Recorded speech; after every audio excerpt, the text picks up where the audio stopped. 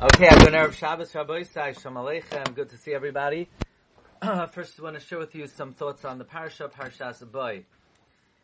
Rashi tells us that when it came to Makas B'chayros, first Hashem struck down the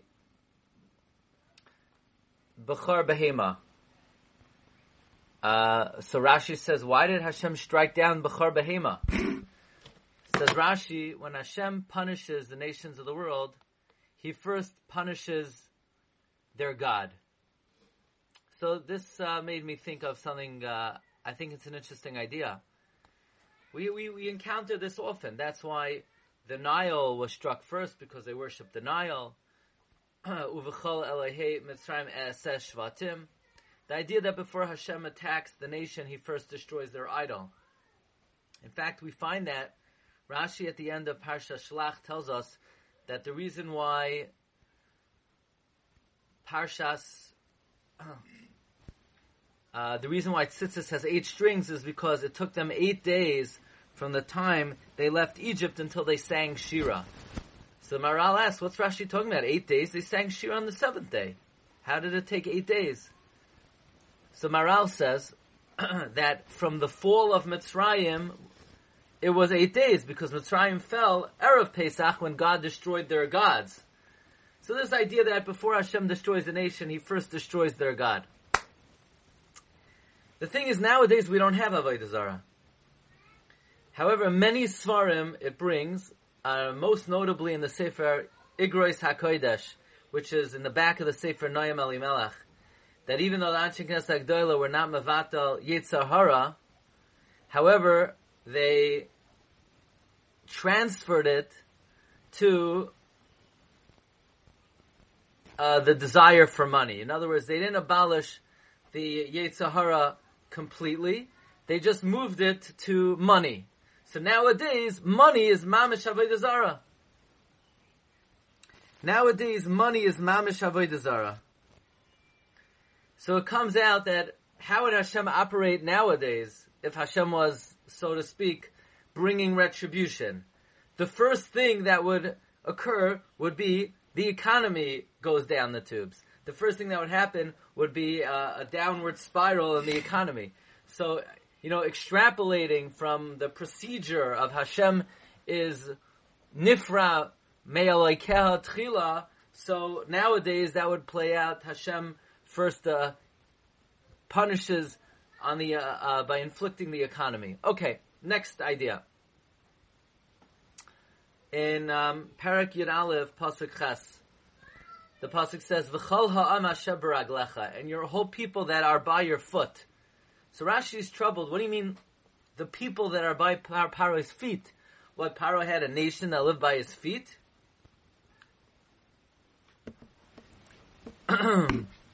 So Rashi says it means the nation that follows your advice and your walking. In other words, it means you and all the people that follow your advice. But it just struck me that the way to say people who follow your advice, Rashi says those who follow your counsel and your walking. Why is that the way to say someone who follows advice, someone who follows your path or your hiluch? I think we see an important idea that to give advice to other people, it's really only effective and people will only follow it if they see that this is not like something, this is what he thought of, or this is his idea, but this is his derech. In other words, people learn more from your personal example. Your eitzah will be received, your eitzah will be adhered to, your eitzah will be followed. If it's not just an idea you thought of, but it's your derech, it's your hiluch, then people will follow it. Okay. This past week, a friend of mine, Rav Shlomo Margarefta, asked me, we said over from the Meshech Chochmah recently, that when Hashem appeared to Yaakov Avinu b'maros halayla in the nighttime, that was very unusual. God usually appears to a Navi only in the daytime. So the Meshech Chochmah explained, after God already established a relationship with Avram and Yitzchak, B'yoim, so then God was able to speak to Yaakov Balayla.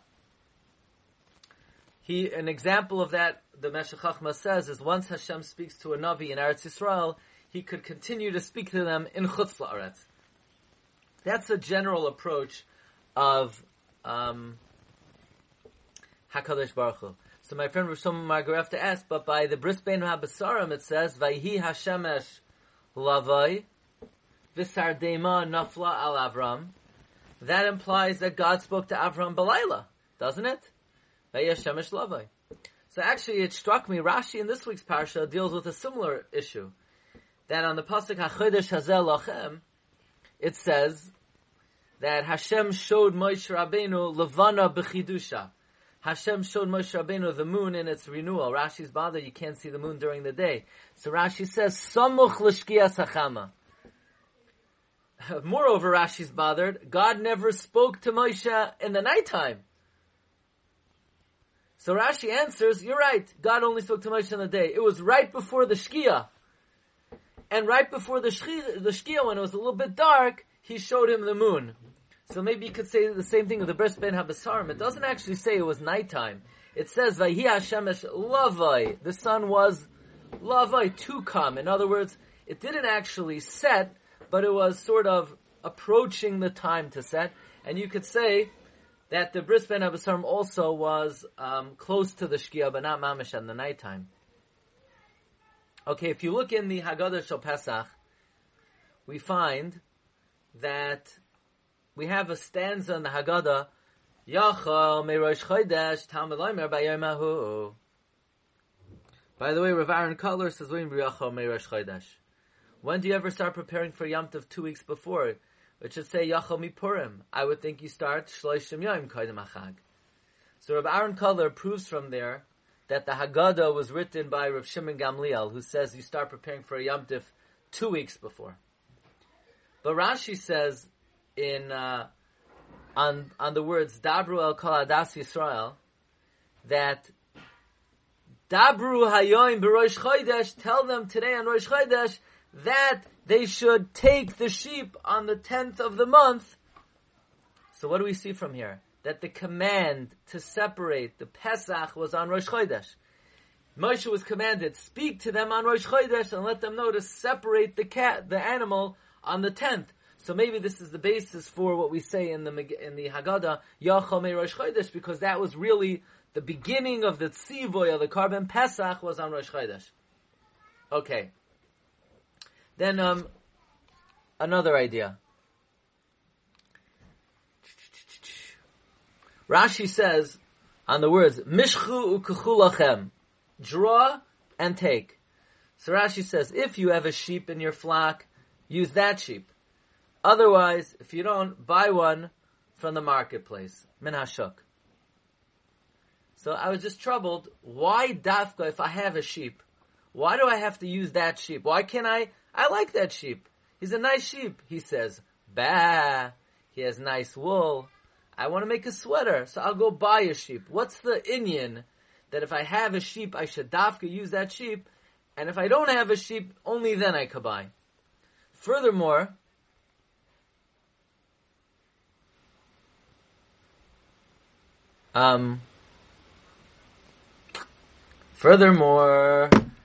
this looks like it's unedited. I gotta fix this up. But it should say V'gama Shapiresh. It doesn't work with what Rashi said earlier. Mishchu kachu, pull your hand away from Avodah Zarah and take a sheep for the mitzvah. That's a different drasha. It's like a stira. First, Rashi on the spot says, Mishchu, if you have a sheep, use that, and if you don't, buy one from the store. But Rashi earlier said, Mishchu, draw forth, retreat your hand from Avodah Zarah, and take a sheep for the mitzvah. I mean, that's a different drasha. Mishchu kachu, remove yourself from Avodah Zarah, wean yourself off from Avodah Zarah. So I want to say like this. One answers the other. Chadam etaretzes chaverta. Namely, what's the reason why, if you have a sheep in your flock, you should dafka use that?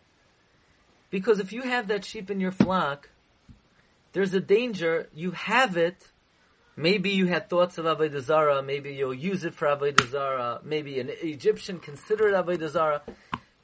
Because the purpose of the Korban Pesach is Mishchu Yedechem and Avodah Zarah Kechu Lachem LaMitzvah, therefore that dictates that if you have the sheep in your possession, use that sheep. Don't keep that sheep in your possession and go buy a different one. That would sort of defeat the purpose of removing from Avodah Zarah. The sheep was the Avodah Zarah of the Mitzrim.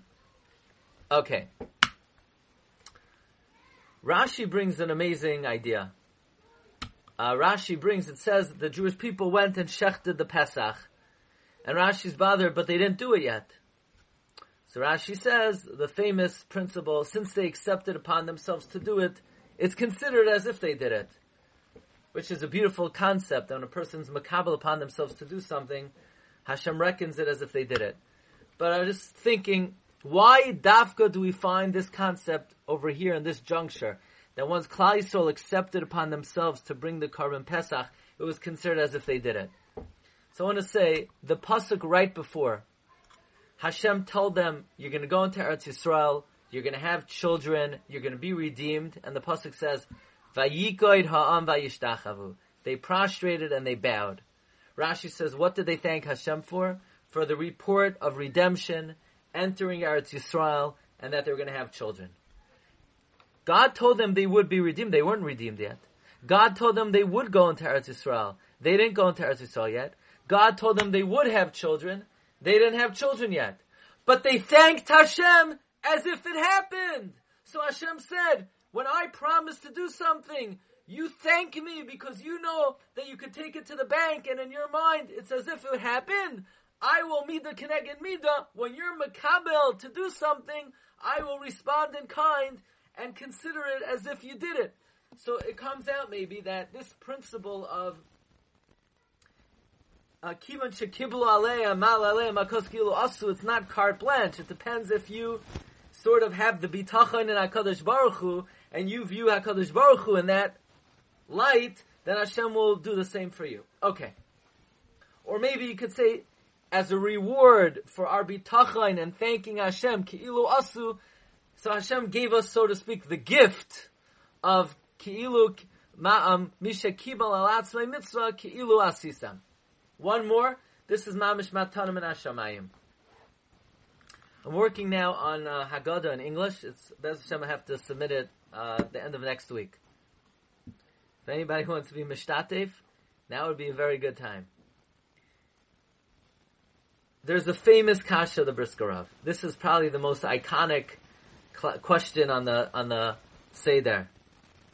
The question is, since there's a mitzvah to remember Yetzias Mitzrayim every single night of the year, L'man tizkor yom tzeischa me'eretz Mitzrayim kol yemei chayecha, what exactly is so unique and special about the night of the Seder?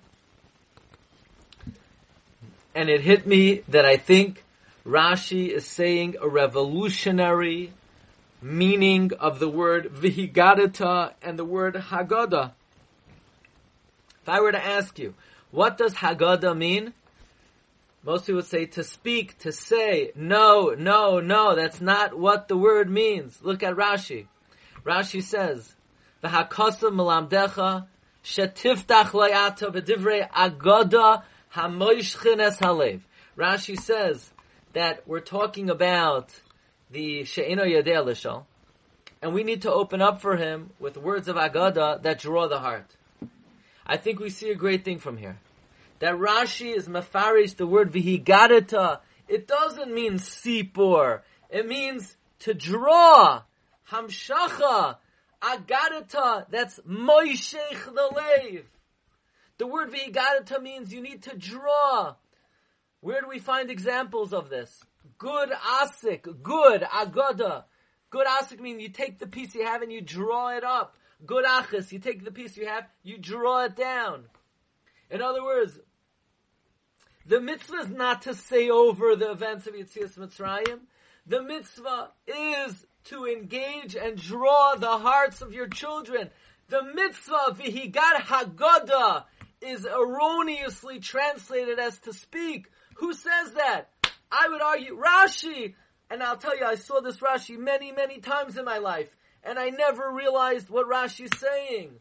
Rashi's saying the Haggadah, the Higadata, is to be moishech, to draw, to pull, to engage. If you say the story, but you're not pulling on the heartstrings of your children, you did not complete and fulfill the mitzvah. That's the inyan of Haggadah, the redefinition of Haggadah of Rashi, Rabban Shal Yisrael. Okay, Merv Rabbi Sai, that's part one of today's shir.